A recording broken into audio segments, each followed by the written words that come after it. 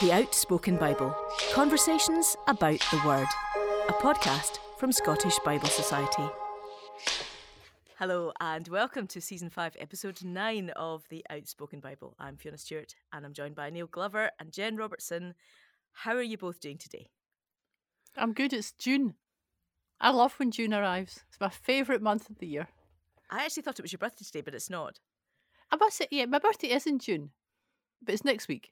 But it's not just why I like June. It is part of the reason. I just think June is just like a perfect summer month in Scotland. I'm intrigued. Why is it better than... It's not a competition amongst the months, clearly. Listeners, tell us your favourite month. But clearly, Jen, you've headed towards June at the expense of May or July, and I'm intrigued. I think lots of flowers in my garden are just at their best in June, so that is part of it. And there is lots of really nice memories because my son was also born in June. My daughter's born in July, so I better watch out what I'm saying. Your son was born on your birthday. He was. I mean, I know you knew that, just for the benefit of our beloved listeners. And it's right in the middle of the year. That seems ridiculous, but no, there's many months have been and many months to come, but you're not at the end and you're not at the start. It's just right in the middle. It's good. A June thing that I quite like is the light nights. Me too. Yeah. Me too. And that's a Scottish May has thing. something of that. Oh, the end yeah. of May, amazing. I was in Skye, first time ever. Everybody, by the way, when you confess to people, it literally is a confession that you haven't been to Skye. People are like, what? You haven't been to Skye? It's like, and I'm too scared to tell them I haven't been to Lewis. And What? I know, terrible. And I couldn't believe how light it was. Yeah. And Skye's not even the most northerly bit. I mean, the Shetlanders at the moment, they're reading their newspapers at midnight. It always feels like nights of endless promise. That's how I always think of it. Except they do end in July. That's my problem with July. July, it feels as though we're starting to peek over into the nights start to get a little bit shorter. I remember being in Ardnamurchan in June and midnight was light and bright. Beautiful. Amazing. Beautiful. Well, if you're listening from outside the land of Scotland, we would welcome you, especially in our Western Isles, to come and experience the light nights of May and June. Thanks for that. Neil, you're doing okay? You're well? Yeah. You've been General Assemblying? Yeah, I was at the General Assembly. I've got a confession. Second confession. First confession, I've only been to Skye once. Second confession, I quite like the General Assembly. That's all right. No, it's Of the Church of Scotland. Of the Church of Scotland. And the reason, it does have a theatre and a drama to it. Somebody once criticised me recently. They said they wanted to delete the part of the brain that I had that loved all that stuff. But secondly, because it's just so good to see all the people. Ah, that's good. Yeah. I thought you were going to say because of your administrative gifting, because we've talked about that before, that you love the administration. I do. I love all that stuff. I am an institutional person. Yep. Well done for naming that. I don't think that's a confession. I think it's maybe a confession. It's probably in the the sense third. I like the General Assembly. I've not been to Skye. I work in institutions. I don't think these things are bad things. Now, guess what? There's no correspondence. The well of correspondence has dried up. Please. Please do drop us an email if you're enjoying this series so far. Remember, if you've figured out Neil's character schema, or if you've got a question for any of us, the address for all of that is, if you haven't committed it to memory already, outspoken@scottishbiblesociety.org. Don't forget also, I haven't said this for a while because Neil used to laugh at me for saying this, but the rating and reviewing and forwarding the podcast on to other people. So if this is something that you enjoy listening to. That was not me laughing at you. You used to always say that I always said the same thing about rating and reviewing, and it was what you heard on every podcast. Did I? I mean, it's probably about 2 years ago right now, so it's been a while. You did used to say that. It's that thing, isn't it? You remember the things that are done to you far more than you remember the things that you do to others. That's true, and you maybe only said it once, but I'm now saying, oh, you that used thing to you say. always said. That's right. Exactly. It was only season. That's the only thing I can remember giving you a hard time. Oh, season was, yeah, that's true. So if you are, if you're in your podcasting app or you've got a spare moment, then do give us a rate or review because it does help boost up our reach to people beyond. Can I say a little bit about that, Neil? Fiona? That I am constantly surprised, and we shouldn't be, but I'm constantly surprised when people come up and say, love the podcast. Mm-hmm. I know it almost sounds arrogant saying that, but it's surprising me how this podcast, I think, helps people read the Bible. And as you've just said, Fiona, if people can rate us, then the algorithms do their thing and they will get it to more people. So please, if you're listening, please go and give us a rating on something. Yes. And it is one of those things where, I mean, I don't know about you, but I personally find it quite difficult to promote it. Because it's us, you know. So, for example, I was struck by the fact I was preaching on Sunday, Pentecost Sunday. The podcast was coming out. Came out the day before. Acts 2, we'd already done Acts 1. And even within our little chat, you know, the group of people who were planning the service, I was slightly apologetically saying, oh, and if anybody wants to listen to this might be helpful.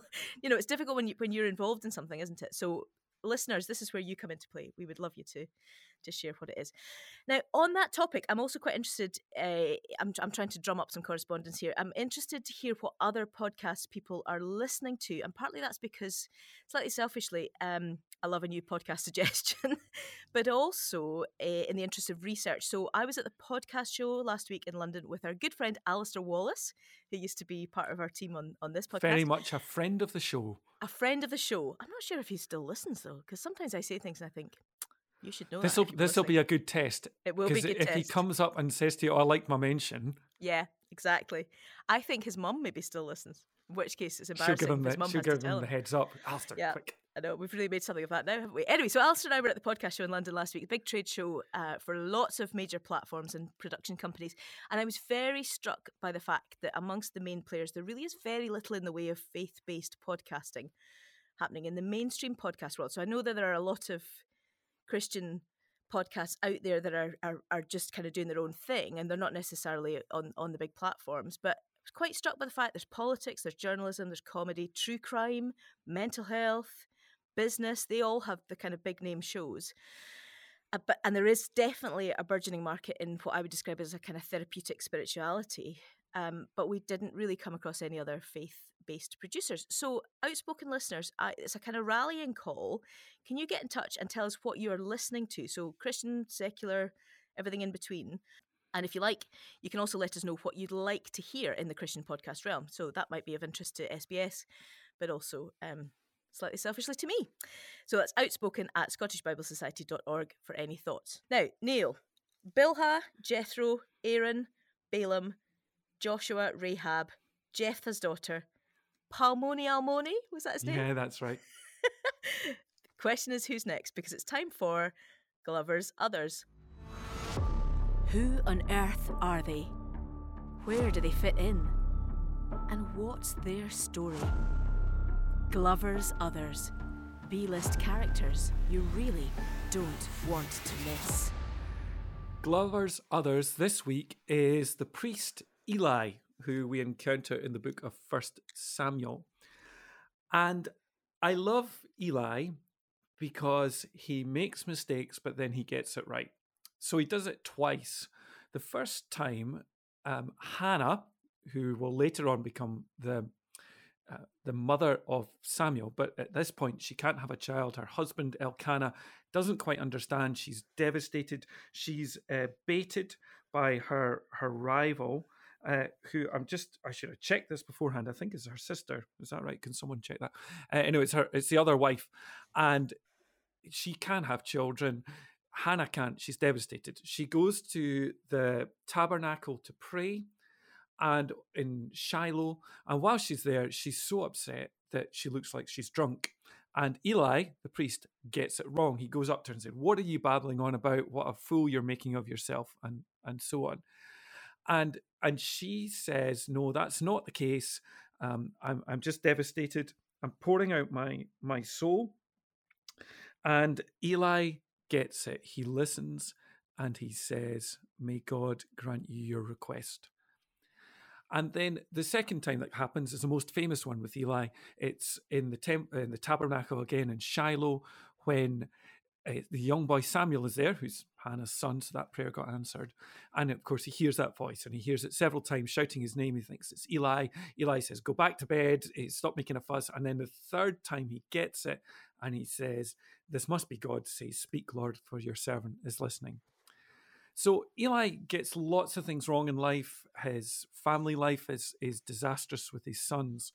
But I love him because on those two occasions with Hannah and then with Hannah's son Samuel, though he gets it wrong, he eventually gets it right. And he is able to point people to where God is in their lives. And that passage is particularly important to me because there was a particular incident that happened to me over 30 years ago where I'd made a real mess. And the person who I'd made a real mess with primarily sent me a long letter telling me all the things wrong with me. And I remember the devastation of receiving that. And then I went and read this chapter in the Bible, 1 Samuel chapter 1. And I read about the priest who got the second chance and the second time he heard. And not only did that change that situation, for me, it changed the whole way I read the Bible and still read it today. So Eli is my other this week because he got it right second time, and he also pointed me towards the way to read the Bible and see our lives in it. Oh, I have never viewed him that way. I've always found him quite a sad character, but that's kind of redeemed him a little bit for me there. I did go and look up 1 Samuel 1. I didn't see anything there that said that Hannah and Peniel were related. Sisters. They were just wives. Not just sisters, wives, but just, you know what I mean. Yeah. Co-wives. Yeah. Lovely. Thank you very much, Neil. That's great.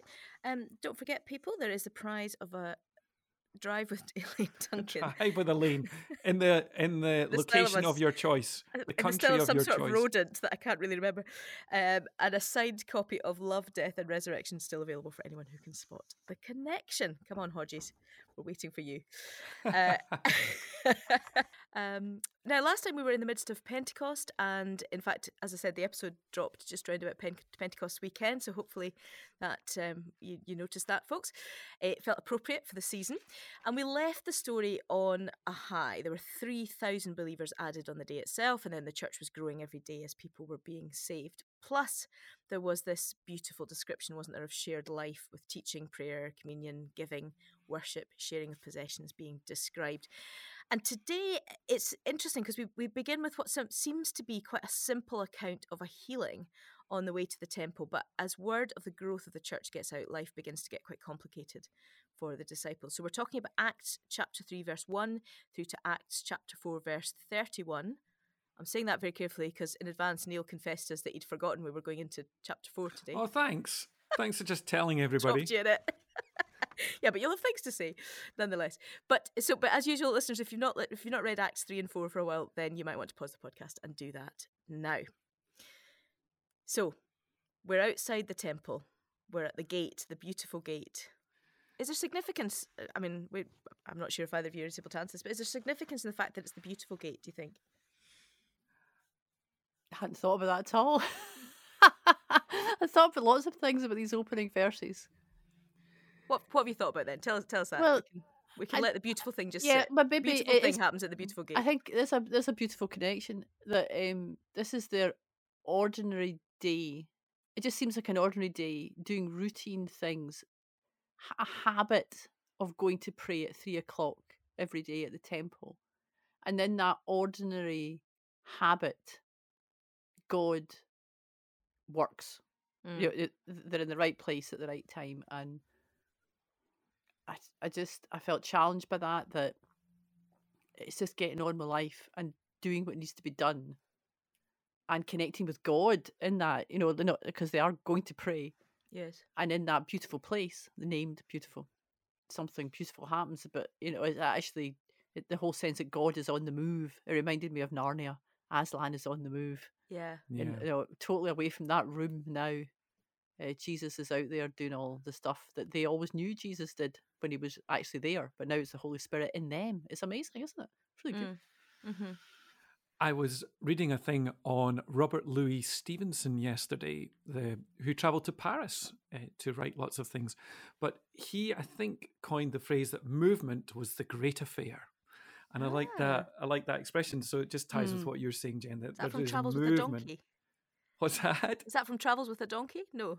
Did he write that? Yeah, I think so. It was about, I don't know, his trip to Paris, where it was called Inland Journeys, and I think it was a conscious decision because his family had made lighthouses and he was Yes. fed up of the sea and cliffs, so he decided to head away from the sea inland to Paris. How But interesting. I'm sure it's a metaphor for the inner journey. Anyway, he said that movement was the great affair, and that the river for him, or the person writing it, was the idea of river, but it's this constant flow.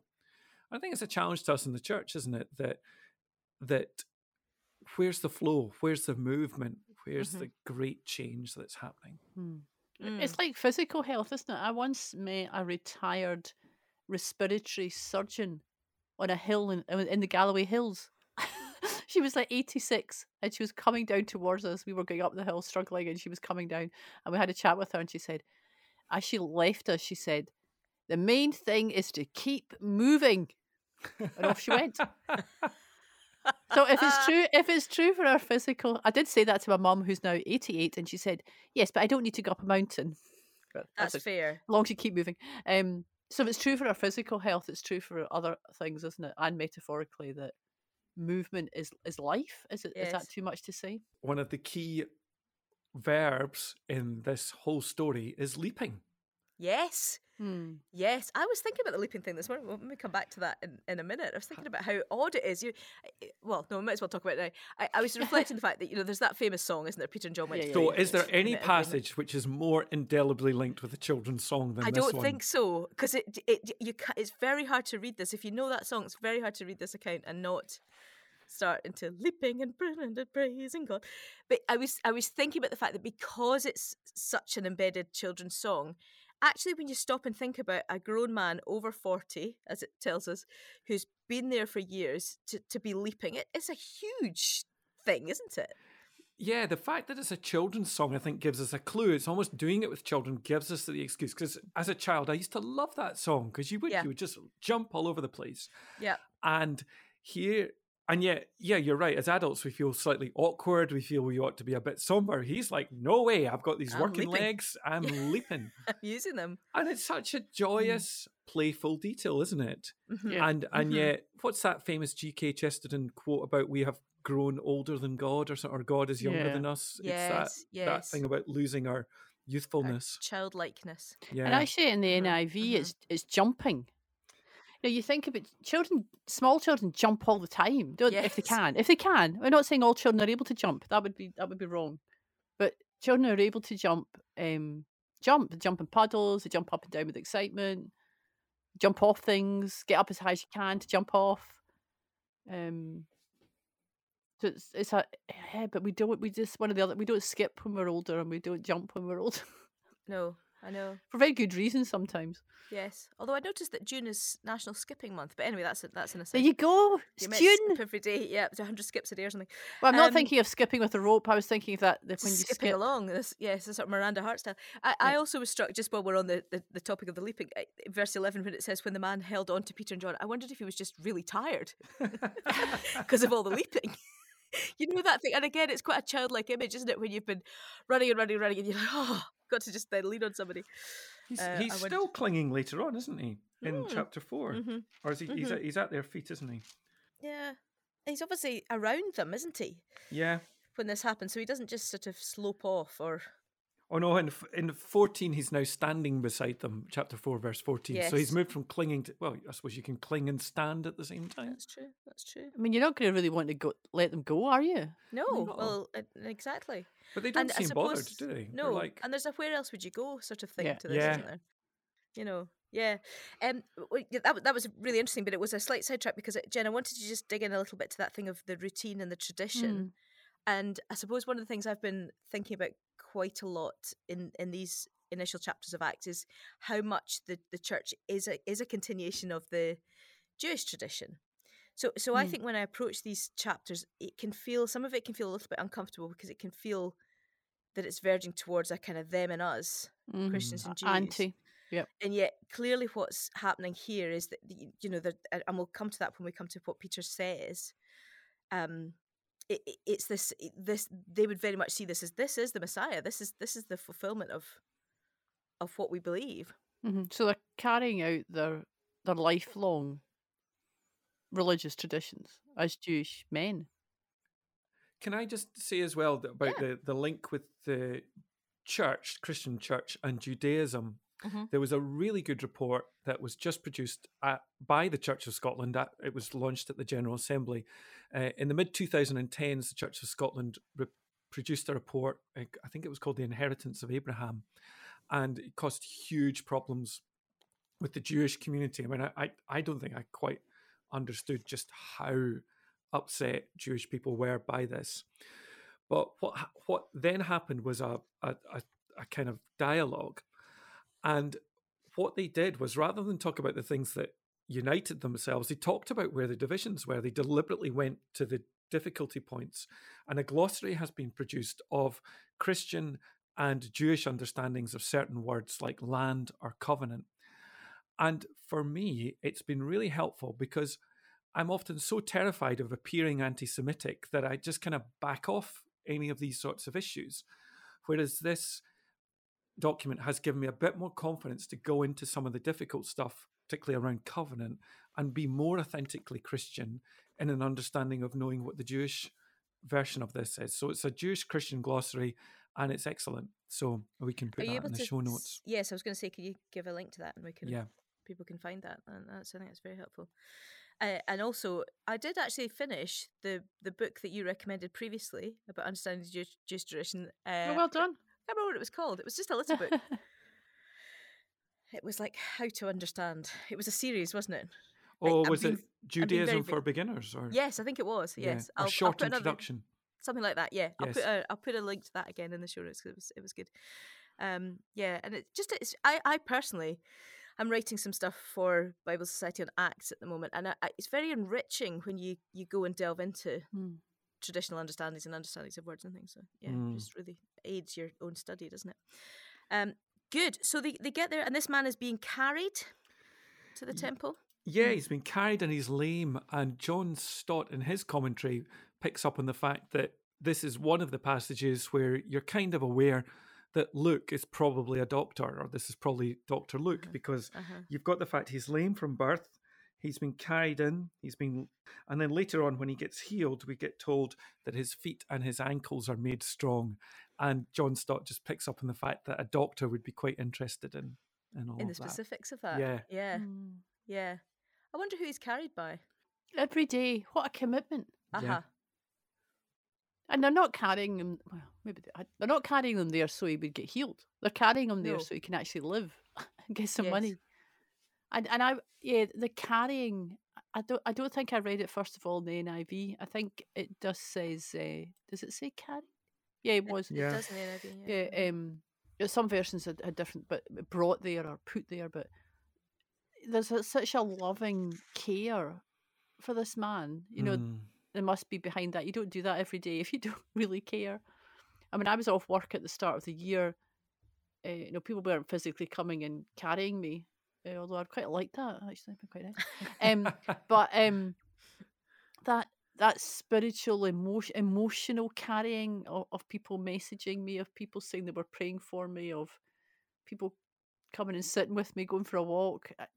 It's just so vital to me being well now. I don't think I would be here really if it wasn't for the people around about me who carried me. And one friend, I said, "Oh, this is so much for you helping me." I didn't say carried, but really she was carrying me at times. She said, "But this is life. This is it. And one day you'll be carrying me." And that may not even be true. That might not even happen. But we all need to be there for each other. And that can sound really twee, but it's actually so important, and it's a challenge to me. Who are the people right about me who need carried, and am I looking out, or am I just passing them by? Which so many people were passing this man by, as well as his friends that carried him. They must have got past the conversation where the guy being carried somehow got over his, I don't know, resentment at needing carried, or they must have got past the conversation where they said, "What can we do for you?" And he was, I'm sure, did he start off as saying, "Oh, nothing, there's nothing you can do for me," and then eventually said, "Well, actually, there's something you could do. You could take me to the temple."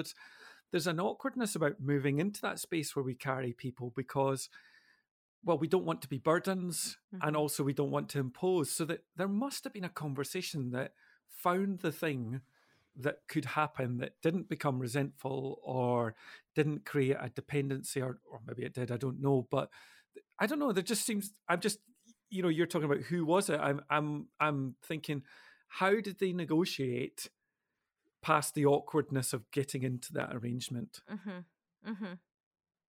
Or maybe there was good days and bad days. Maybe it was one thing and then it was the other. Yeah.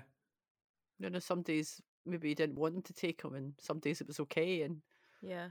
I think that's one of the things I'm learning as well, that I had this perception that you have to be well all the time for everything to be okay, or not okay, because that's maybe not okay, but it's that contentedness in the midst of things not being the way you want them to be. If I'm always wanting things to be a certain way, then I'll just be deeply troubled. Yes. I Yes, don't- and Jen, I think that that works out in the small things as well as the large things. So you're talking about quite a significant time for you for the last Mhm. few months, but Yeah. it was making me think about a conversation I once had around making your space tidy in order to spend time with God. That sounds really Mm. silly to say, but sometimes that kind of, I've got things I need to do. I need to put a washing on. I need to clean the Yeah, kitchen. yeah, I need yeah, to, yeah, and then I will sit Yeah. down. yeah. And give sort of devoted time to God. And I remember being challenged about that actually God is with you in the mess of that. So that for me in that situation was a very practical Yeah, in the yeah, yeah. mess. But what you're describing is the messiness of life and the Yep. the Absolutely. suffering of life actually. Yeah. I mean, who wants to be sitting at a gate trying to get people to give you stuff so you can eat your dinner that night? But in that mess, God was there, and I know that could sound it can sound so easy to say and so hard to experience in the worst moments of life. You're in the place you don't want to be, and someone says, "Oh, but God's there," or Yes. God's teaching you something. That was my least favorite, or Oh. is my least favorite. Well, He can teach me another way. Yeah, But it is Kate true. Bowler, It's true. Kate Bowler said that she got fed up of the people who this is a woman who had cancer. She said they divided into the teachers who said God's teaching you something, the explainers who used to say something good will happen out of this, and there was a third thing as well. Oh, there's others worse off, or something like there were things that people do, but it's all got something in common, which is people can't cope with the reality of just this, what it is. Yeah, brokenness. However, there is healing comes in this moment. I mean, I was intrigued by the fact that we've just read about 3,000 people on the day of Pentecost, people being added every day. That must have caused some sort of level of stir around the temple area. Jerusalem isn't that big, and wasn't that big back then, and yet he doesn't seem to know who Peter and John are. Yeah, as they appear. So is that about there is an ordinariness and a humbleness to who they are? Is it that he is caught up in his own situation and hasn't seen what's happening? I don't know. It's just I'm not asking a question. I'm just saying it's quite interesting to me. I was going to say that we don't know, but his life is so focused on just surviving. He's maybe not really aware of current issues happening around about him. And so it takes them noticing him for a difference to come. Yeah. And I think that's quite challenging, isn't it? Yeah. And there's this thing where they look at him intensely. Yeah, I was really struck by that. Yeah, verses 4 and 5. Yeah. Peter looks intently at him, as did John. They both did. They both kind of, and then the man looks back at them. There's this moment of real connection in that space, isn't there? Yeah. And Peter says, "Look at us." I mean, he demands. It's like he's sort of demanding that connection. Yes. This has always spoken to me a little bit about when I see people begging. Sometimes if I don't have cash, the thing about just not walking past. Yes. As well. It's very difficult, isn't it? Yeah. I mean, having just been in London last week, you're very aware of it, I think, in London. I'm aware of it in Glasgow, but I think when you're in a strange city, you're more aware. Yeah. And how much is that not what the person wants? Yeah. Yeah. Is that part of what they're doing when they say, "Look at us"? They're wanting that connection. So they actually, mean, how much are they getting to know him in this short space of time? But it's not like waving a magic wand over a body lying on the ground. It's actual human relationship and Yeah. knowing what he wants. Because Jesus did that, didn't he? He didn't just, Yeah. he asked people, do you want to get well? Or Yes. he spoke to them. He didn't just throw healing at them. No, it's always that. For me, it feels like it's a rejection of the possibility that one, they'll just walk past, or secondly, that they'll, quotes, just put the alms in and then just move on. It's like, there you go, right, we move on, I've done my bit. It's a refusal for it to be a kind of transactional thing or even an ignoring thing. This is going to be a real connection here. Yes.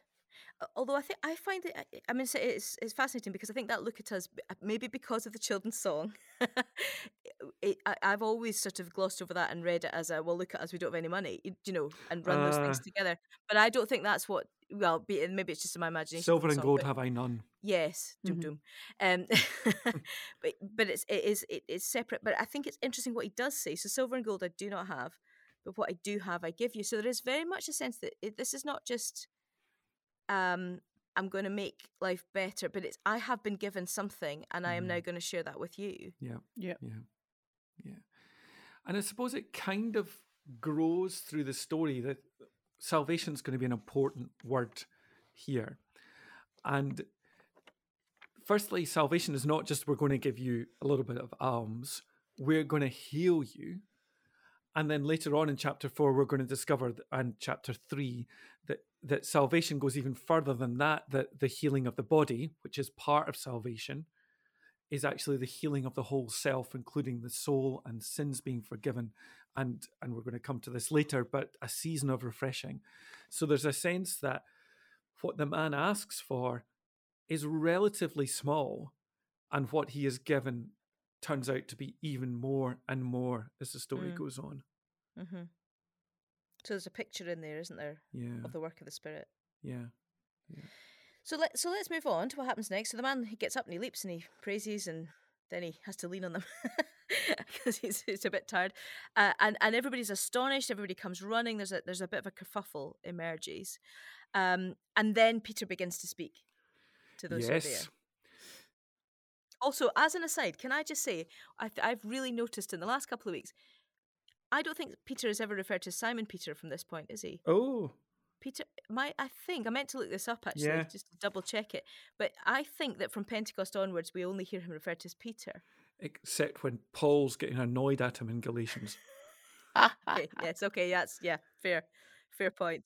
But it's interesting because it's like he's stepping into his role, isn't he, as the rock? Yeah, I do think there's something about Peter's name. He's Simon when he's making a mess of things, and he's Peter when he's doing well. I do think that's a kind of general trend. So he makes this huge speech, which, I mean, I don't know about you, but I'm like, oof, when I read this, because he's like, you killed him. He was the Lord of life. And there's two things going on here. He's drawing a massive contrast between Jesus, who he calls the righteous one, the holy one, the author of life, that great irony, the author of life, and you killed him. And then it's, you did this terrible thing. And it's impossible for me not to read that and think of all the terrible things that I do, my own sin. I feel convicted by this speech of Peter's. And yet there's something that the moment of greatest realization of our sin is also the moment of greatest realization of grace. And he says that, doesn't he? Repent then and turn to God, so that times of refreshing may come from the Lord. And that word refreshing, I think it's going back to what we've just talked about previously about the refreshing. It's the continuation of the work of God. So it's not the starting of a new religion. Yeah. This is a continuation of the work. So to me, refreshing sounds like a fresh move. Yeah. Within a tradition. Yeah, absolutely. Because and then verse 20, and that he may send the Messiah who's been appointed for you, even Jesus. I mean, everything's out there now, isn't it? Now that he's said all this. Yes. There's going to be trouble ahead. Where That's I went not to a cue for a song. Yes, more songs. So just where I went to back when you were speaking about refreshing as well there, Fiona, is that hymn of sin, the double cure. It's the idea that not only are we healed of the wound of sin, but then we are given a life beyond that, which is more than the life that we had before. So it's a similar idea, I think, to what Yeah. you're saying. And he seems to be, and again, I'm intrigued by this. He seems to have an increased ability to draw on scripture, to Mhm. draw on Old Testament. I mean, we know that from the end of chapter 2 that they gather and they're listening to the apostles' teaching. So there's obviously, there's almost a kind of a school of theology being formed amongst them, isn't there? But he's increasingly confident, isn't he, in how he's speaking? Yes, so he's referring to the Messiah who would suffer. So that seems to point to Isaiah and the suffering songs. He talks about Samuel speaking of the Messiah, which probably is a reference to the moment when Samuel anoints David. So it points to David. We've got Moses in there, and we're going to have Abraham. So he's drawing together all of the great high points in what might be called salvation history of Abraham, Moses, David, and the prophets, and he's seeing that Jesus is pointed to by all of them. Yeah, when I was reading the bit about the refreshing, I've just watched the BBC documentary Once Upon a Time in Northern Ireland. I think that's the title, and I mean, hugely recommend it. It's just so well done, sensitively done, and it's just people telling their stories from both sides of the Troubles from 1968 right through to now. Well, in the mid 90s of the peace agreement. And so many people tell their stories. And there's no judgment on their stories of what they've done or what they haven't done. But there was a few people who had been involved in some terrible acts and when they were much younger. So a lot of the people talking were my age and above. They weren't young people. And some of them spoke of something that happened, that they changed, and their regret and their sorrow for what acts they'd gone before. In fact, one man spoke about how he was handed a gun when he was 17 and he's now got a 17-year-old granddaughter, and all I can imagine handing her is a strawberry milkshake. So it wasn't without humour.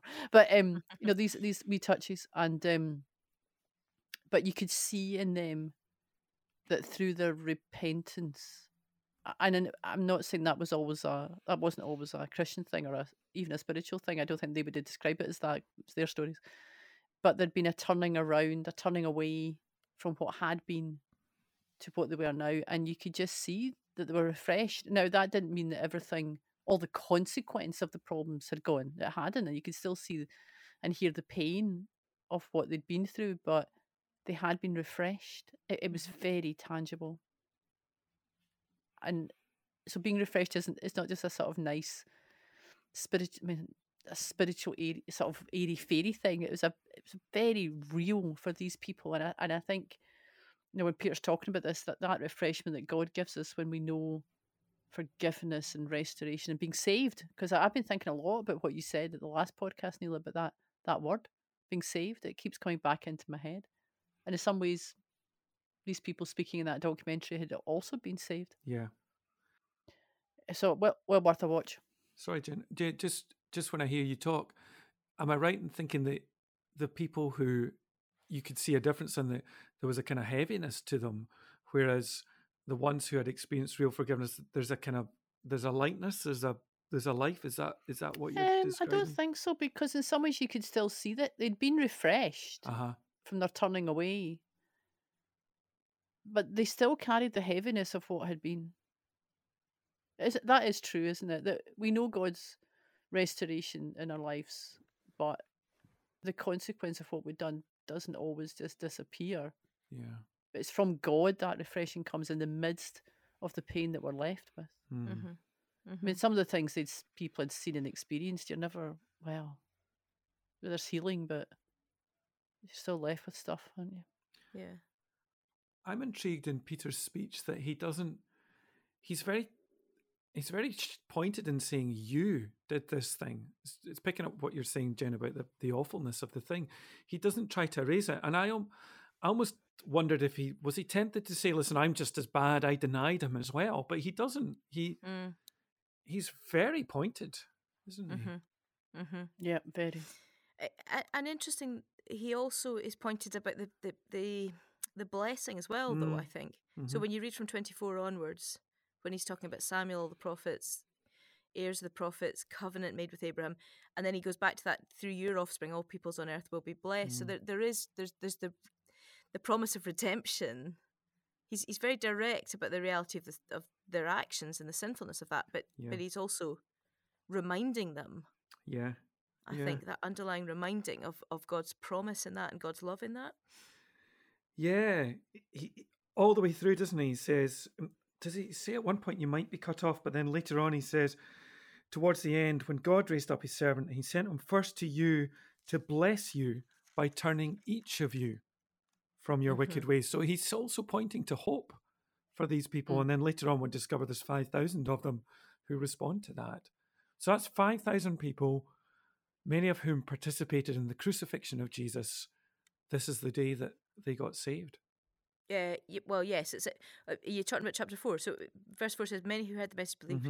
So the number of men who believed grew to about 5,000.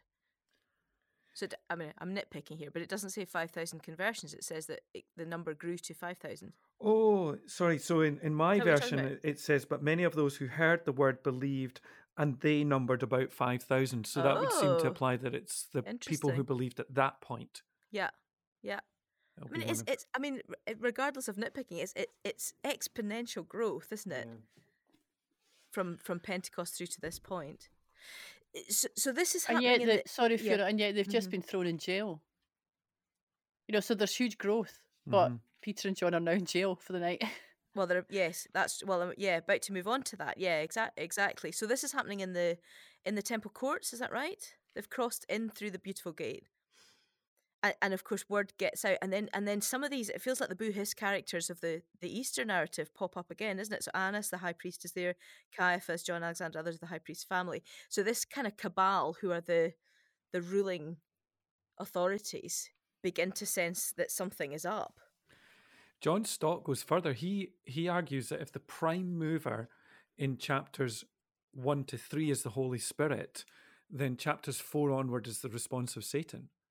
And he says, although Satan's only mentioned explicitly in chapter 5, he sees the power, the dark power, moving against the apostles through these rulers and authorities and so on. And we'll begin to explore that. I mean, we're stopping today at 31, but we'll, as we go on into chapter 5, chapter 6, chapter 7, we'll begin to see that played out in the work of the evil one within individuals, but also in terms of kind of broader persecution, won't we?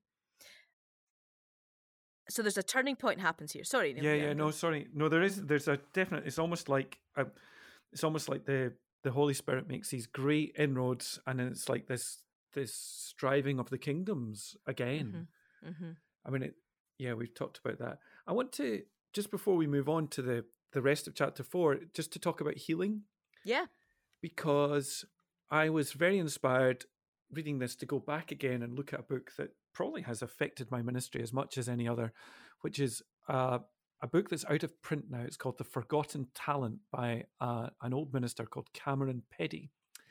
Cameron Peddy was a minister in the Gorbals just after the Second World War, and he was in his mid-50s, I think, when this happened. He had an acute, I think it was appendicitis. It was a very, very painful condition, but it meant he had to spend the night in the Old Victoria Hospital in Glasgow. And in the bed next to him, another man lay writhing in pain and in agony. And Cameron Peddy was overcome with acute sense of inadequacy because he wanted to be able to offer this man something as a Christian minister, and he couldn't. And the man died in the bed next to him. But for the next 5 years, Cameron Peddy, for an hour a day between 11 o'clock at night and midnight, used to pray for the gift of healing to be given to the church. I think it was the church in Glasgow. And I think also he said he wanted to be made willing if he was to be part of that, for him to be part of that.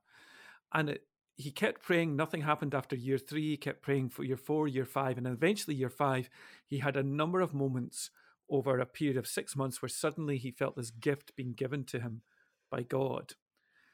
And he knew a deep sense. One of them, the first one, I think, happened when he was at the kitchen sink, I think, doing the dishes. It was very ordinary. But he had this profound sense that God was with him. But then he didn't know, how am I going to do this? and how am I going to announce myself as a healer? But I think it was a few weeks later, he was with a friend who was, get this, an ecclesiastical journalist. You don't get many of them these days, and his wife, who had a very bad heart condition. She had poor hearing in one ear, and she had rheumatism. And they were talking, and the woman was talking about just how debilitating this was. I think she was in bed a lot of the time. In fact, I think she was in bed when this happened with her husband there. And she turned to Cameron Petty and she said, I believe that you can heal me. So Cameron Petty said, I actually believe I can. And he laid hands on this woman. And remember, for Cameron Petty, he'd always been taught that the preaching part of the apostles' ministry had been given to the church, but not really in the healing part. Mm-hmm.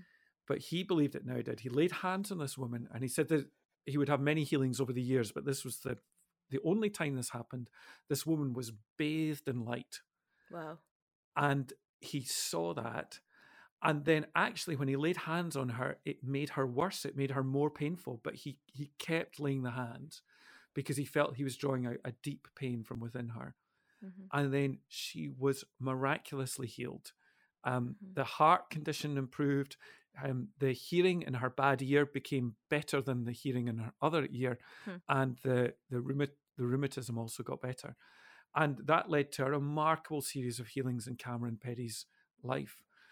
But for me, that story just reminds me that healing is I do believe is part of the church's ministry today. And that thing that was first discovered by Peter and John, I think that's the first person that they heal, isn't it? In the whole of Acts. That's just a profound ministry that I think still exists. And I know there are lots of questions about that, about why are some people healed and other people not. There's the danger of creating false expectation, as happened in that clip that was sent to my friend. But I still believe that with boldness, we need to own this ministry. Mm. What you're describing there, Neil, to me also, I sometimes think when we talk about healing, we think of a one-off, not a one-off, but it's an in the moment thing for the person who's praying for the healing. I mean, but what you're describing there is an undergirding of prayer and persistent prayer. Yeah. Describing that he didn't think anything was happening, but he kept going at it. I think that's important, isn't it? Yes, no, there is consistent, but I think also the acts of healing, and they have happened in different ways. The first one, ironically for me, happened in the Victoria Infirmary, the same place that Cameron Petty had been in.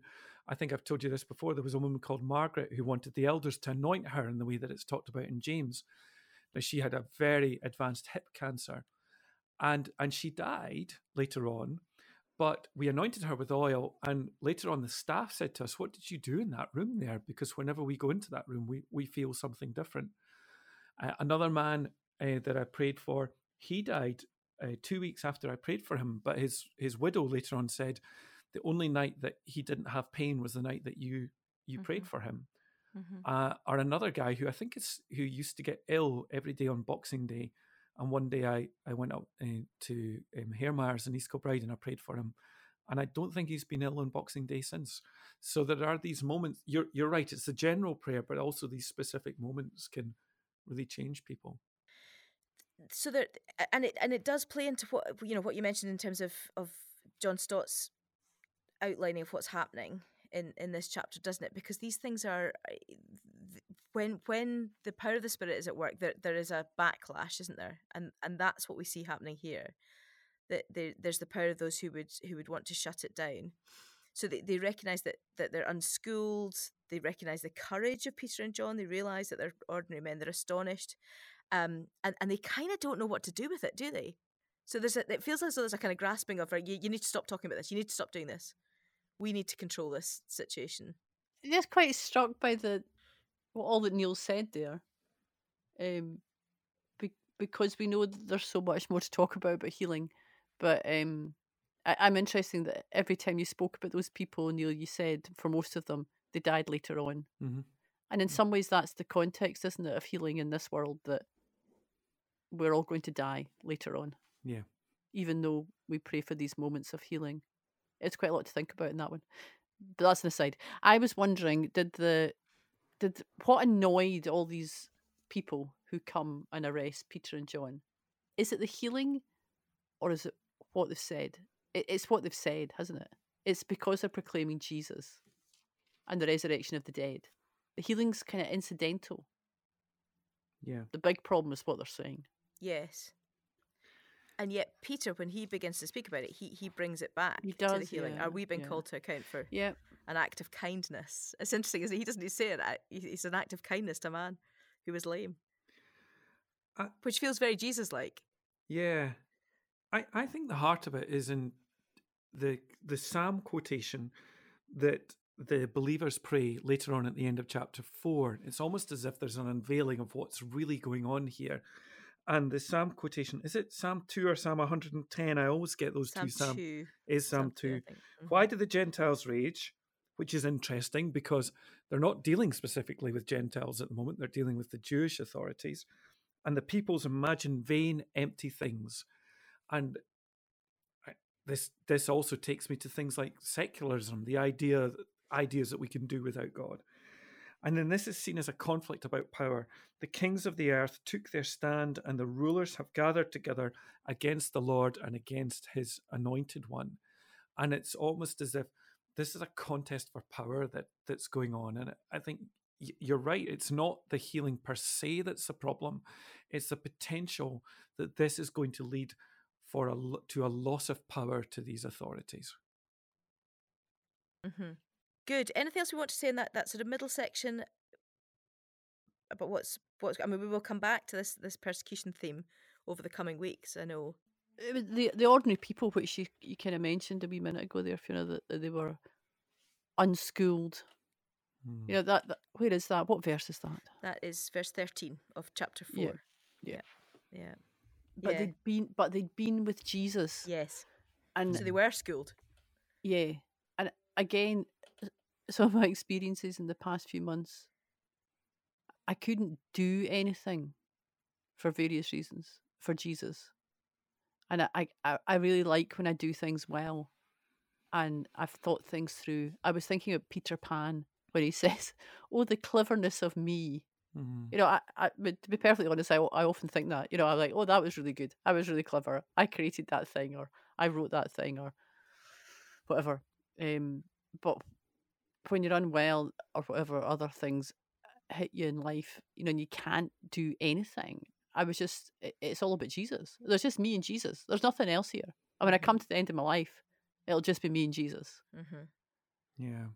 And if it's not about me and Jesus, then I should really give up doing the stuff. And it's just that, and that's what was seen in Peter and John. It wasn't about them or their experience or their learning. They had been with Jesus. Or what? Imagine if that's what people say about me. You know, oh, she's been with Jesus. Yeah. Yes. Not that she did this great thing or she wrote this good thing or she created this great resource. But she's been with Jesus. Mm-hmm. That's what it's all about. Mm-hmm. And in the worst times of life and in the best times of life, that's what really matters. That we're with Jesus. Where that takes me is when you were talking, Jen, it's just, you're so right. And yet how often do I get entranced again by the learning? And then Fiona, when you were talking and saying, you know, the people who stand against it, I'm just rebuked and went, you know, how often have I been that person? Mm. Mm-hmm. Yes, and that's a danger as we get older as well. Again, we're coming back to a thing we've talked about before. There's a danger as you go on, I think, in the Christian walk that you become jaded and dismissive of those who are, you know, we might describe as unschooled and ordinary. Yeah, those youngins. Not clever and extraordinary like us. Peter and John must have been in their 20s when this happened, do you think? Yeah. If they're 17 when they were called by Jesus. Mm-hmm. Mm-hmm. Early 20s. It's remarkable, isn't it? It's remarkable. I'm aware of time, and we're going to draw things to a close. So in a moment, I'm going to ask you for your takeaways. But just one thing that struck me reading on from verse 23 into that section, Neil, that you mentioned with the Psalm 2 bit. I think it's really interesting is that when they get out and they go back to the other believers, they're not sort of praying for protection or, you know, praying, fearfully, but there are once again raising their voices together in praise, aren't they? And utterly calling on the sovereignty of God. There's no doubt that God is still sovereign, despite the fact they've just been in the prison and having to give an account to what were probably quite terrifying people, I would imagine. Yeah. And then the Holy Spirit fills them again. Yeah. And the room's shaking again. Yeah. Yeah. Happens again. A little reminder, isn't it? Remarkable. Good. We will pick some of this up again next time, because next time we're going to read on from verse 32 of chapter 4. What are your takeaways though from today, Jen? Oh, so many things. So many things. I think it has to be being with Jesus. At the moment, I feel quite well, and that's good, but life isn't always going to be like that. And I need to focus on being with Jesus, whatever my external, internal circumstances. Yes. Whether well, ill. It's like the marriage vows, sickness and health. Yes. It is like marriage vows. That's what it's all about. Every day, making sure I'm with Jesus. Yeah. Thank you. Sounds very simple, but it's quite difficult. Yeah, simple but complex. That's where we started this. This is a simple account of a healing, but it's a complex situation. Neil? What Jen just said. We'll let you away with that. Being with Jesus. Well, it puts me in the position where it now feels bad if I'm not saying what Jen just said. I feel challenged about the response to the healing, actually. The stuff we were talking about there just now, just about those who were schooled and thought highly of themselves.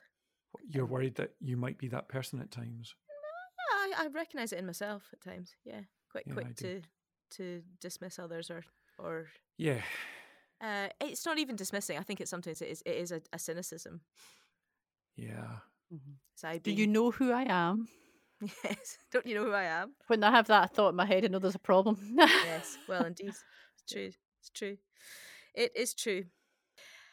Lovely. Well, listen, thank you very much to both of you. Next time we're going to be discussing Acts 4:32 through to 6, verse 7. So that's the rest of chapter 4, whole of chapter 5, and then the first 7 verses of chapter 6. But before we finish, it is time for our newest segment. What's the Gen? What's the Gen? Trying to keep up with reports, trends, research findings and the latest thoughts? No time to read or listen to all that valuable content? Look no further. What's the Gen will keep you up to date, in touch and on the ball. What's the Gen? Your guide to current thinking. Now, I'm aware that this bit of research I'm going to talk about, I did talk about fairly recently in the previous segment, which Jen's Gems, I think it was called.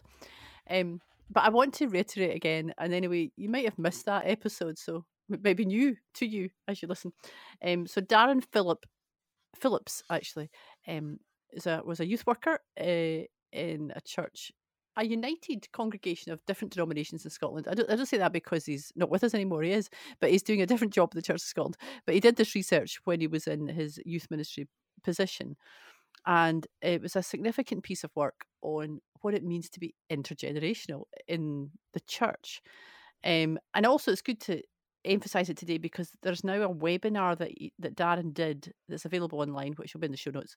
And he did that for the Church of Scotland. So it is very Church of Scotland focused because that's the audience he was speaking to. So just remember if you listen to it.